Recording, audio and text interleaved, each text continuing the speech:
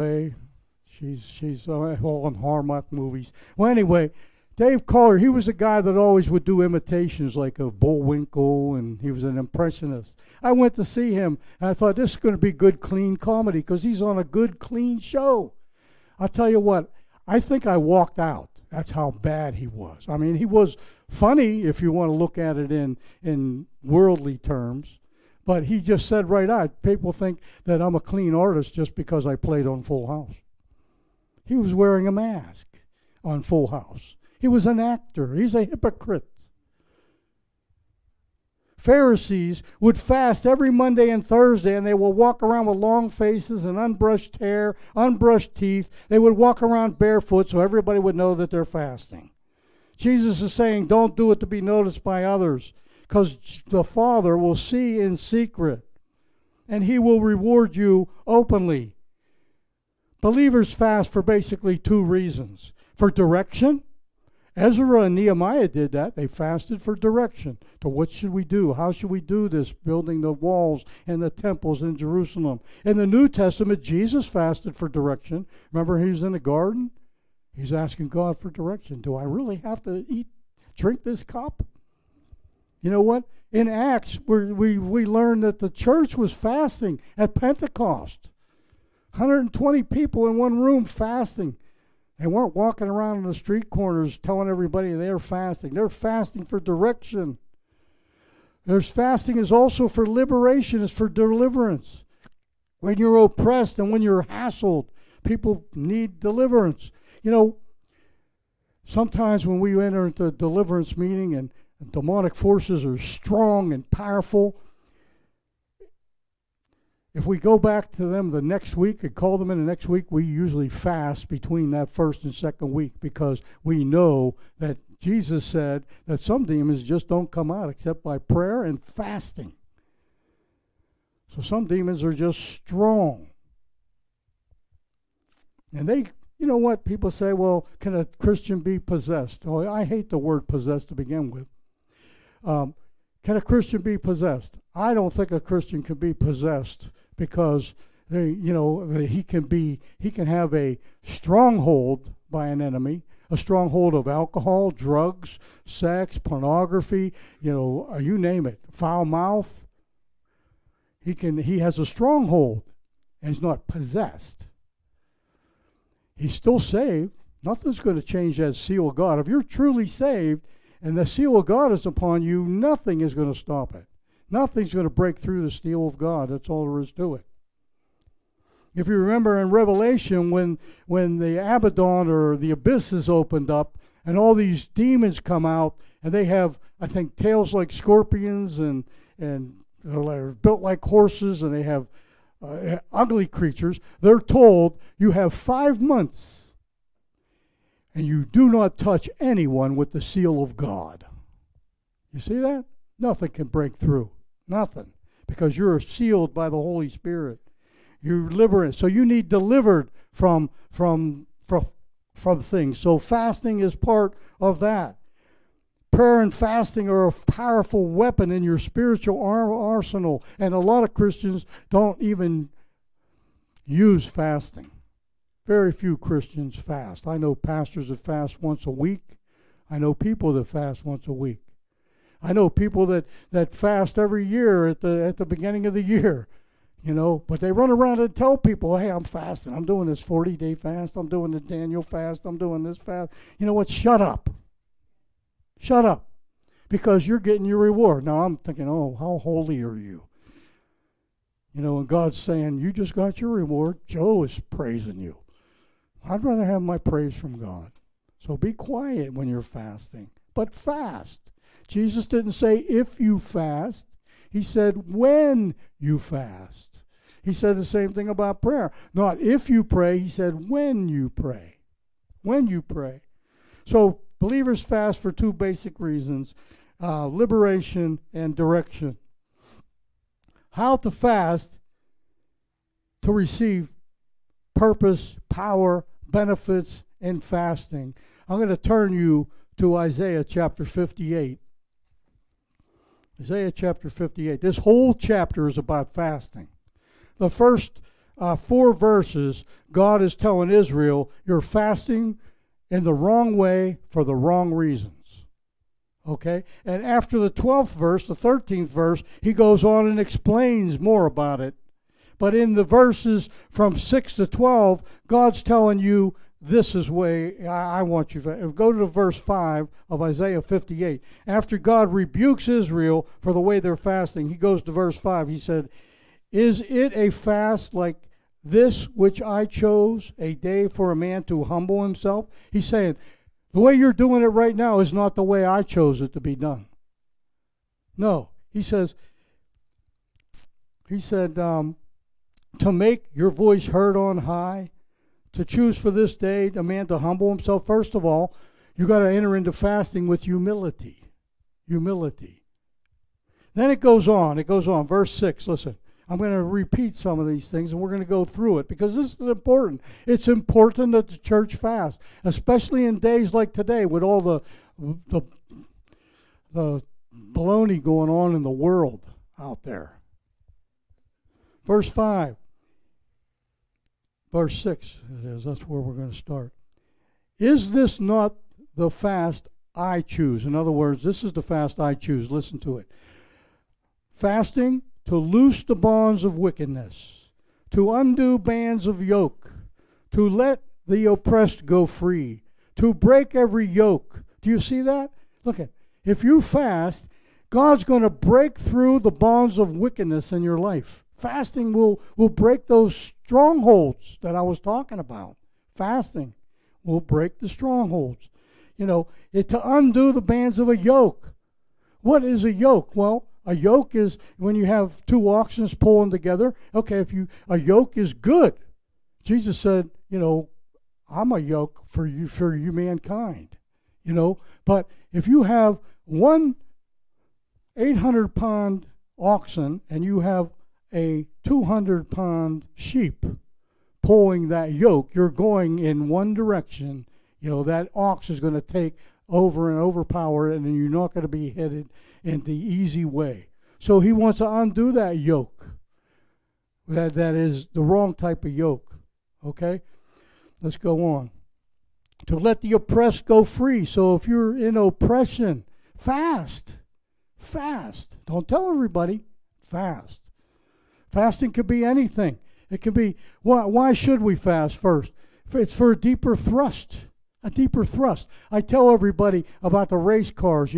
These race cars that go down the track, they're going around the track 500 times or whatever, and when they get to the straight stretch, they're doing about 200 on the curve, and they come out of this curve, they hit the nitro button, and down the straight stretch, they're going 300 miles an hour. That's what fasting does. It speeds up. It deepens your thrust. Jesus fasted, we know that. I told you, Matthew 4, we went through that chapter. Jesus expects us to fast right here in this chapter, and it's a powerful spiritual weapon. Fasting is a weapon in your arsenal. A lot of people don't believe that or don't do it.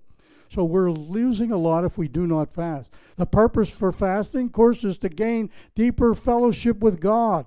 It's to take your eyes off the things of this world. Do not be conformed to this world, but be transformed by the renewing of your mind. That's what fasting does. To take your eyes off yourself. Do not love the world or the things in the world. For all that's in the world, the lust of the flesh, the lust of the eyes, and the boastful pride of life, they're not from the Father. They're from the world. You've got to get rid of those things, and that's covered in fasting. It turns your attention to Jesus Christ, too. Your flesh gets weak, your spirit gets stronger. I tell everybody, what you feed the most is going to dominate. But yet Christians today, they'll go to church on Sunday. They'll go into the world on Monday, Tuesday, Wednesday, Thursday, Friday. They won't pick up a Bible and read it. You got to read. You got to strengthen yourself. You feed your body 3 meals a day plus snacks and desserts. But we only get up in the morning and read a small devotional and go to church on Sunday. I'm sorry, you know what? Your flesh is going to be stronger than your spirit because you're feeding it more. You feed your spirit the Word of God. The Word of God. Is it not to divide your bread with the hungry and bring the homeless and the poor into the house? In other words, you're gonna be share with people. You know what? If you brought a lunch to work and you didn't tell your wife that you're fasting and she bring a lunch to work, you can share it with the poor guy when you walk down the street and sitting on a corner is hungry. He's saying it'll make you share. Okay? When you see the naked, you'll cover him. In other words, somebody needs a coat, you might go out and buy him one. You know, and to hide yourself from your own flesh. Then your light will break out like the dawn, and your recovery will be speedily. You're going to get healed. Healing is in fasting. You're going to recover from whatever it is. Fast.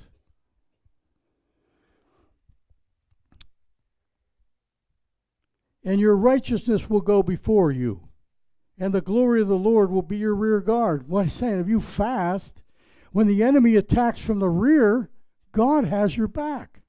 And you know as a Christian soldier that the armor does not cover the back. God does. God does. You're riding on his shoulders. Then you will call and the Lord will answer. You will cry and he will say, here am I. In other words, a quick answer. He's going to answer you if you fast. It's telling the Lord, it's giving him a deeper thrust to the Lord. I need an answer like now, Lord. If you remove the yoke from your midst, the pointing of the finger and the speaking of wickedness. In other words, what can I say? That would be called gossip, maybe? Yeah, gossip. Quit pointing your finger at people.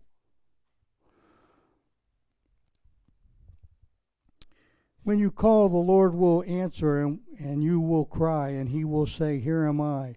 If you remove the yoke from your midst. In other words, being yoked with something that's not of God. You have two oxen about the same weight. You don't have an oxen and a horse, because the oxen's going to overpower. He said, you're going to undo that yoke. My yoke is easy, Jesus said, and my burden is light. Because he's pulling the cart. And he's going in one direction towards the Father, as you well know. And if you give yourself to the hungry and satisfy the desire of the afflicted, in other words, you're generous, then your light will rise in the darkness, and the gloom will become like noonday. And the Lord will continually guide you, so you get guidance. He's going to satisfy your desire. I believe that could be answering your prayers, even in scorched places, and give strength to your bones. He's going to bring healing again to you. Healing. Twice so far we see that in it. You'll be like a watered garden. God said this to Israel. He said, I have two things against you. The first one was, you have rejected the well of living water.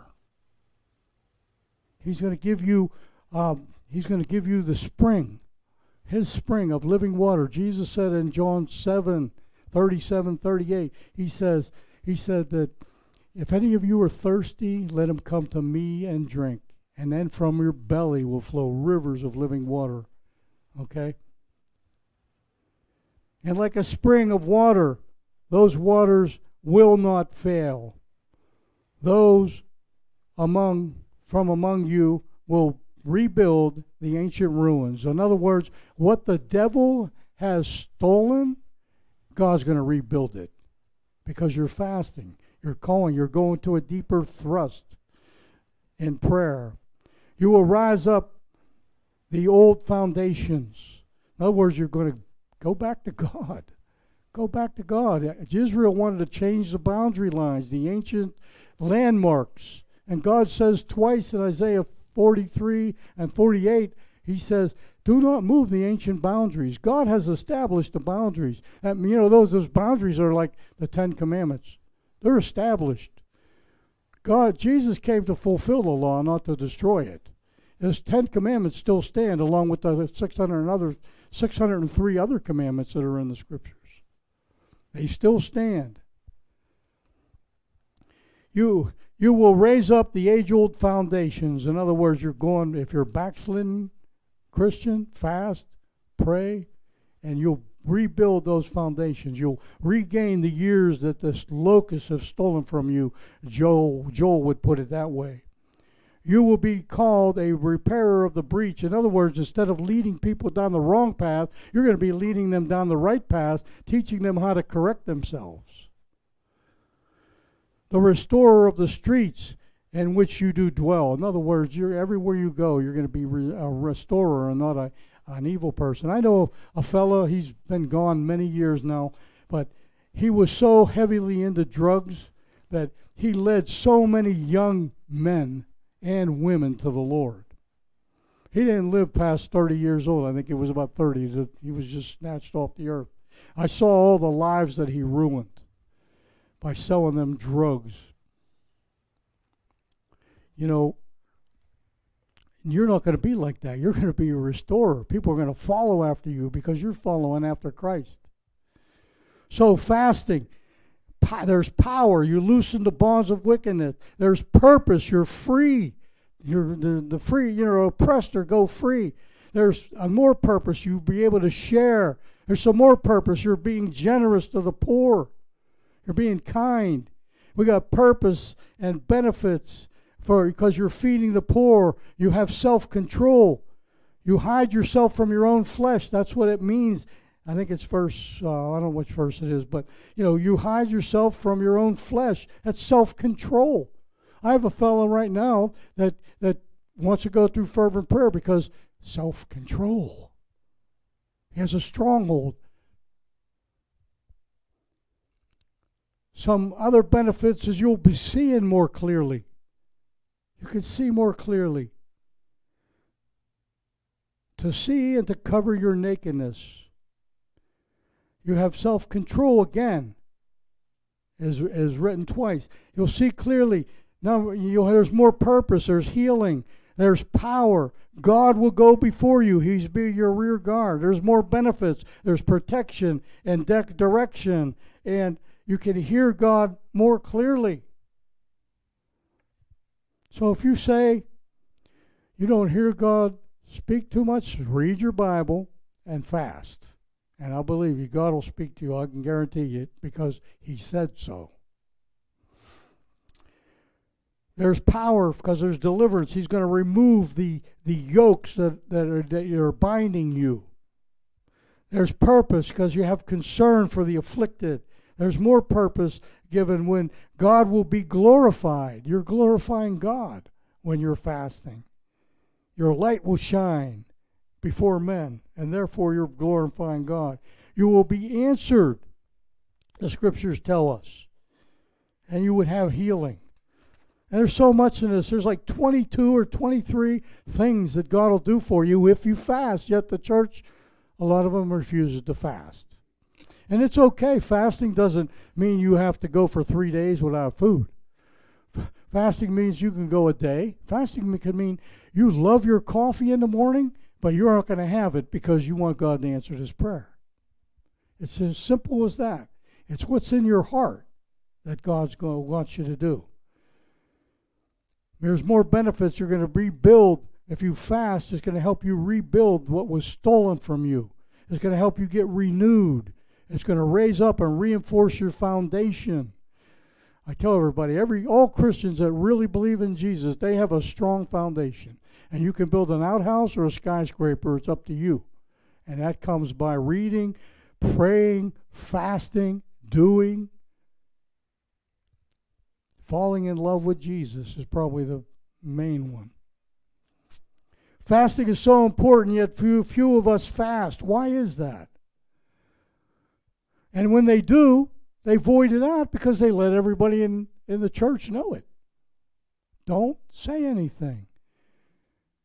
Jesus is saying in this passage I read, be quiet about it and let Him reward you, and don't be rewarded by men. Kingdom life honors God in private by prayer and fasting. So if you're part of the kingdom of God, you honor Him with prayer and fasting. And He'll honor you in public. He will. That's a promise. verses 19 through 21. Do not lay up for yourselves treasures on earth where moth and rust doth destroy, and where thieves break in to steal. But lay up for yourselves treasures in heaven where neither moth nor rust destroys, and where thieves do not break in and steal. For where your treasure is, there will your heart be also. Do you have proper perspective? Do I have proper perspective? Do I put God first?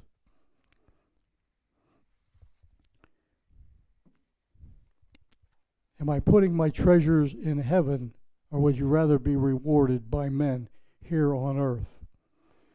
Our treasures then really, according to this passage, should be directed towards heaven, not earthly, not directed towards earth to receive glory from mankind. Because you know why? Your future's not on earth. Your future's in heaven. Have we really, the church, have you really prepared for eternity? Have you? Did you lose perspective, church? Listen, you planned for your schooling after high school. You planned your college, your technical school, your joining of the army. You planned it. You planned your career. You planned your marriage. You planned maybe the children that you were going to have. You planned for your earthly retirement. Some people even have their gravesite picked out.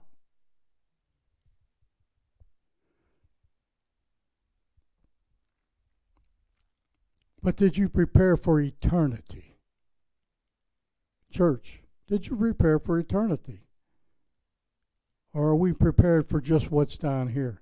We can get lost in the smoke of this world very easily. We, Christians and non-Christians, need to prepare for eternity. Where are you going to spend it? You even plan for your investments on Wall Street, your W-2s or your K something, what's it called?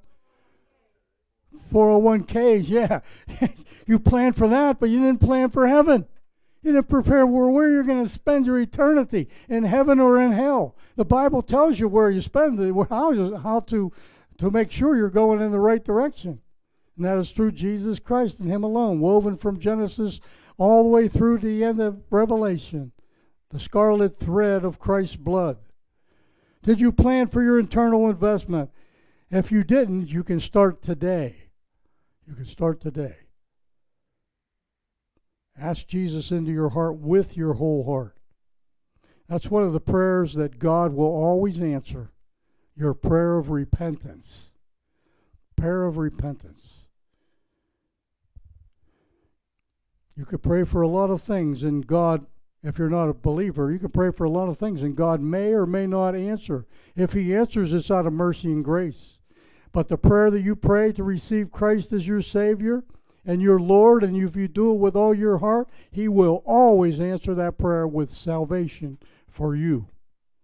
So why not start today? We should care more about heaven than we should about earth, but yet we get all wrapped up in money. Howard Hughes was asked, how much more money do you need, Howard? He was the richest man in the world then, back in the 50s, I think it was. How much more money do you need? And he said, just a little bit more. There's millionaires, billionaires, trillionaires today saying the same exact thing, and yet after they draw their last breath, they know nothing, they haven't prepared for the kingdom of heaven. To be heavenly minded, you must send treasures to heaven. To be heavenly hearted, I should say, would be better. To be heavenly hearted would be to send your treasures ahead of you to the kingdom of heaven. Verse 22 and 23. The lamp of the body is the eye. If therefore your eye is good or single, one version says, your whole body will be full of light. But if your eye is corrupted, your whole body will be full of darkness. If therefore the light that is in you is darkness, how great is that darkness? You need to focus on your spiritual health. We care about our physical health, and we should, because we were created by God. But you got to prepare for your spiritual health. If your single focus is God, you will experience spiritual light. If your eye is corrupted or divided between the world and God, you'll be darkened. Revelation 3:16 says, "So, because you are lukewarm, I will" what? "Vomit you out of my mouth. Because you say, I'm rich and have become wealthy on earth, you have need of nothing. Then you do not know that you are wretched and miserable, poor, blind, and naked." That is what you are if you're earthly minded. Jesus is telling you right here, you're wretched, you're miserable, you're poor, you're blind, you're naked. You think you see, but you don't. You just see in the natural. You don't see the spiritual. There was a survey taken by James Patterson and Peter Kim, and their title was "The Day America Told the Truth." And the question asked to them was this: what would you do for $10 million? 7% of the people surveyed said they would kill a stranger. 23% they would become a prostitute for a week. 25% said that they would abandon their family. And another 25% said they would abandon their church and their faith because of money. You know what? Did you ever notice a dollar bill? It doesn't say silver certificate anymore. It was backed up by silver then. You know what your money is backed up with today? Nothing. If you had, I don't know, say you had $10 million in the bank, after everything was paid out, you might get $100. That's what, it's backed up with nothing.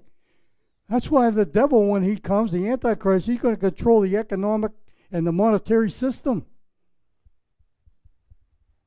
Your money's worthless, really. If the United States goes down, your money goes down.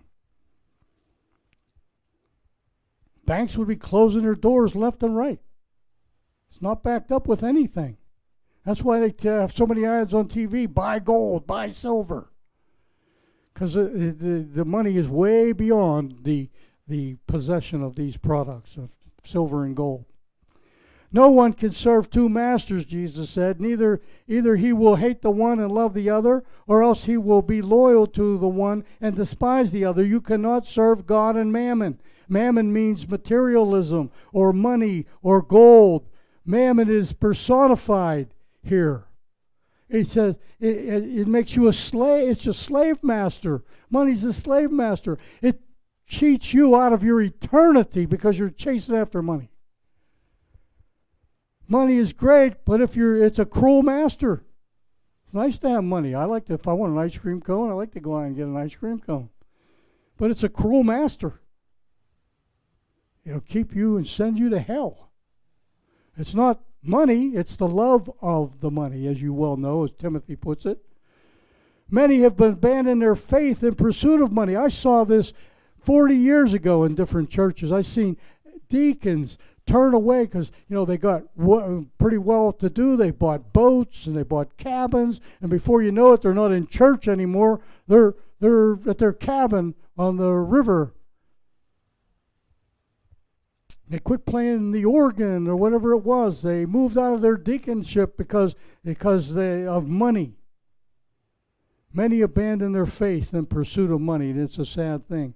Jesus is saying to us, or telling us, kingdom life is focused on God and God alone. And we need to know that in America, especially today. America is headed in the wrong direction, as you well know. Matthew 6, verse 25 through 34, to the end of the chapter. Therefore I say to you, do not worry about your life, what you are to eat and what you will drink, nor about your body, what you will put on. Is not your life more than food, and your body more than clothing? Look at the birds of the air, for they neither sow nor reap, nor gather into barns, yet your heavenly Father feeds them. Are you not of more value than they? Which of you, by worrying, can add 1 cubit to your stature? So why do you worry about clothing? Consider the lilies of the field, how they grow. They neither toil nor spin, and yet I say to you that even Solomon in all his glory was not arrayed like one of these. Now if God so clothes the grass of the field, which is today and tomorrow is thrown into the oven, will he not much more clothe you, O you of little faith? Therefore do not worry, saying, what shall we eat, or what shall we drink, or what shall we wear? For after all these things the Gentiles seek. For your heavenly Father knows that you seek all these things. But seek first the kingdom of God and his righteousness, and all these things will be added unto you. Therefore do not worry about tomorrow, for tomorrow worry about its own things. Sufficient for the day is its own trouble. Jesus in this passage just used worry 6 times. 6 times. You know what worry really means? It could be better translated strangle. It's going to strangle you to death. God commands you not to worry. Worry and anxiety are fruits. Worry and anxiety are not fruits of God. You know what? I read something.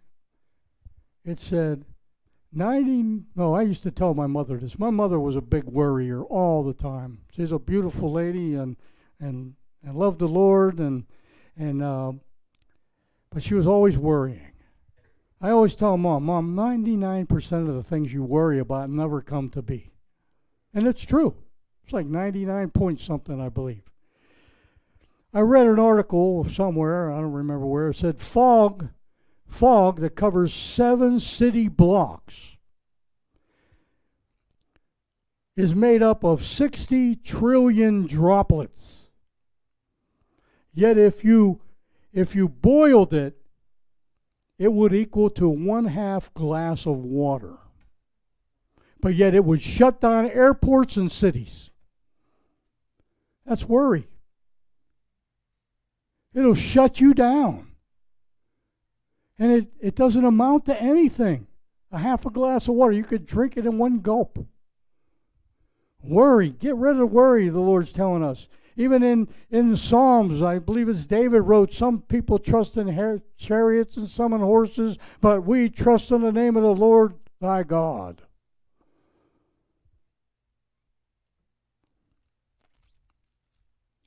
Do not worry about your life, Jesus said, what you will eat or what you will drink, nor about your body. It is not life more than food, and your body more than clothing? Bottom line is, if your priority is being spiritual, God will take care of the material. Seek first the kingdom of God and his righteousness, and he will add all these things to you. He didn't say he'll give you a condo on the French Riviera. He didn't say he'll put $10 million in your bank account. He said when your priority is spiritual, God will take care of you. We know from Scripture that it's backed up by Scripture, what he just said here. We know Psalm 103 says that God will forgive your sins, he'll heal all your diseases, and he'll deliver your life from the pit. He's using the argument that the lilies of the field, which are lesser, are so much less value than you, a human being, but yet God's going to take care of them. Why can't we trust him at that? I was watching yesterday. There's been some ducks hanging around our house. They've been there for months. The lady across the street, it was a dead-end street. The lady across the street feeds them the bird seed all the time, right? So we get squirrels and pigeons and doves and all kind of blue jays. Well, the ducks found it, and they start coming over. Well, yesterday I looked out the window, and there's 7 little ducks following Mama Duck. And they come up right to the garage, my garage door, which was shaded. They were in the sun. They walked a complete driveway. It's about, 60, 80 feet. Okay? They walk up to the garage door, it had about this much shade, all the way the length of the door. And they were looking for shade. They come walking up the driveway. So mother's there, and I don't know what she was doing, but I guess they were hot. She put out her wings and shaded the chicks. And that's what God is saying here. And that's what Jesus told Jerusalem. He said, "Oh, Jerusalem, Jerusalem," when he wept over it. And he said, "Oh, how I wanted to take you under my wings like a hen gathers her chicks, but yet you would not." And he wept. That's what God's saying to us today. Get under his wings. He said he'll take care of you. He will take care of you. If God's faithful to feed the birds, he'll feed you. And then he says, which by worrying can or strangle, you can use the word strangle, which by worrying can add 1 cubit to his height. Listen, you know cubit's about 18 inches. It's distance from your fingers to your elbow. Okay? That means that would put me about 7 feet tall. I'd like that. It's too tall. I think 6'3" might be good. 6'2", 6'3".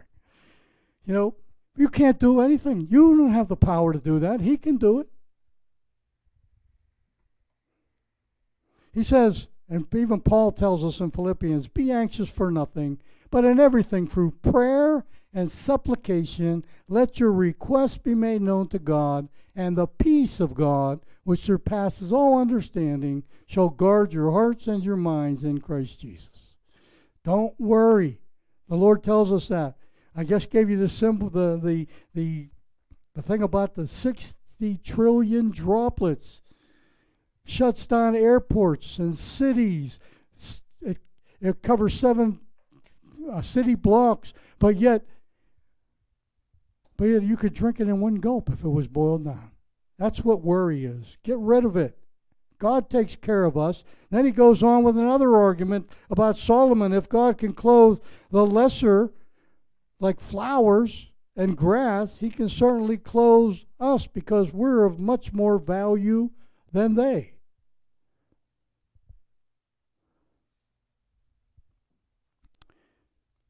Do not worry, verse 31, what you shall eat or what we shall drink or what we shall wear. The Gentiles seek these things. In other words, in today's terms, I would better translate the unbelievers seek these things. So don't be an unbeliever, believe. If God said it, he'll do it. That's all there is to it. So the Gentiles refer to those who don't enjoy a relationship with God, but you, hopefully, over the air and in here, have a relationship with God. And you have reason to worry if you don't have a relationship with God. It's a fearful thing to fall into the hands of the living God. Something the church needs to hear today. We need to quit hearing these silly, shallow, ear-tickling messages and hear what Jonathan Edwards told Boston, about sinners in the hand of an angry God. A spider hanging from one thread of web over a fire. That's what's happening even in the churches today. Some people that are in churches aren't even saved. They go to church for prestige or whatever. But some of them never made a real true commitment to the Lord with all of their heart. They just prayed a quick, fast prayer and they thought, okay, I'm saved. I can go do anything I want. No, there better be a change in your life. I tell you what, I know for a fact, and I know a lot of you here, and I know if I put you back in the background in which you were raised, your friends wouldn't even recognize you. Not by what you do, or not, they'll recognize you by face maybe, but that's about it, because you won't be the same person. You should be different. That's why Jesus said you must be born again. You're different. You're no longer part of this earth. Your kingdom is the kingdom of heaven. You've been born again.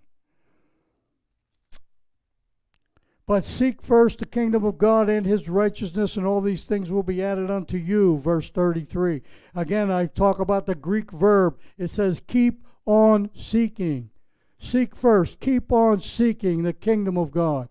Not just one time in church on Sunday and then walk away or come for another week or a year or 10 years. He says, you keep on seeking continually. Pray. And then verse 34, which is really one of the highest forms of spiritual warfare. Do not worry about tomorrow, for tomorrow will take care for tomorrow will worry about its own things. Deal with today. Sufficient for the day is its own trouble.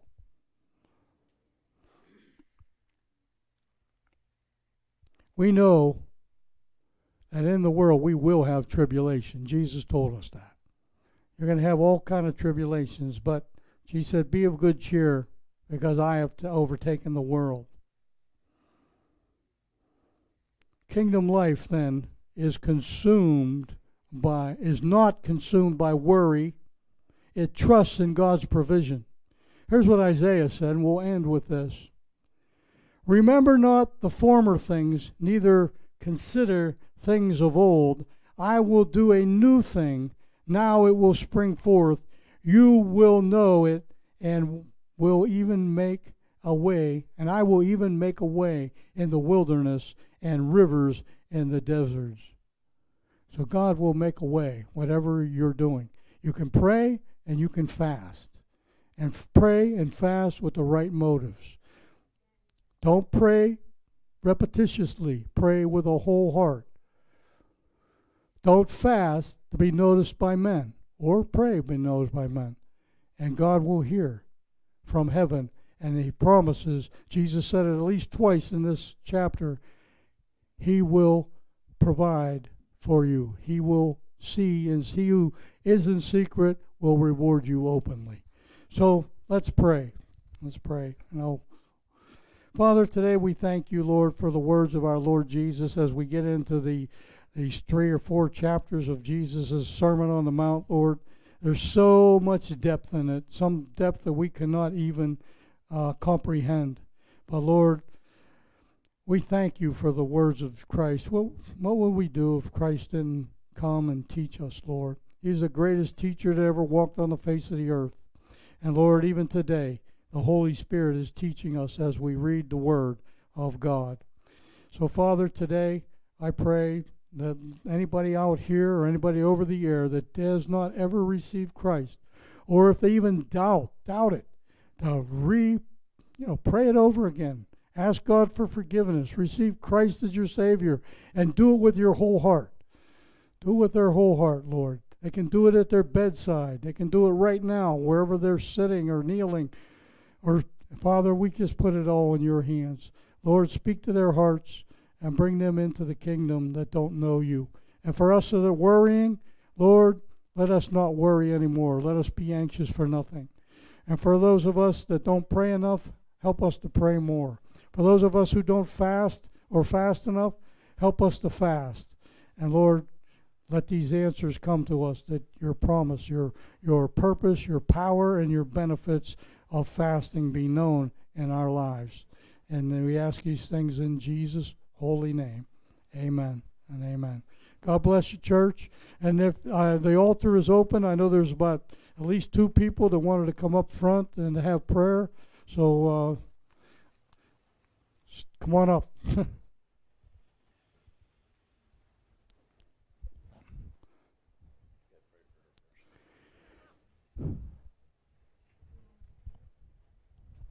Yeah, I'm going to call Eddie and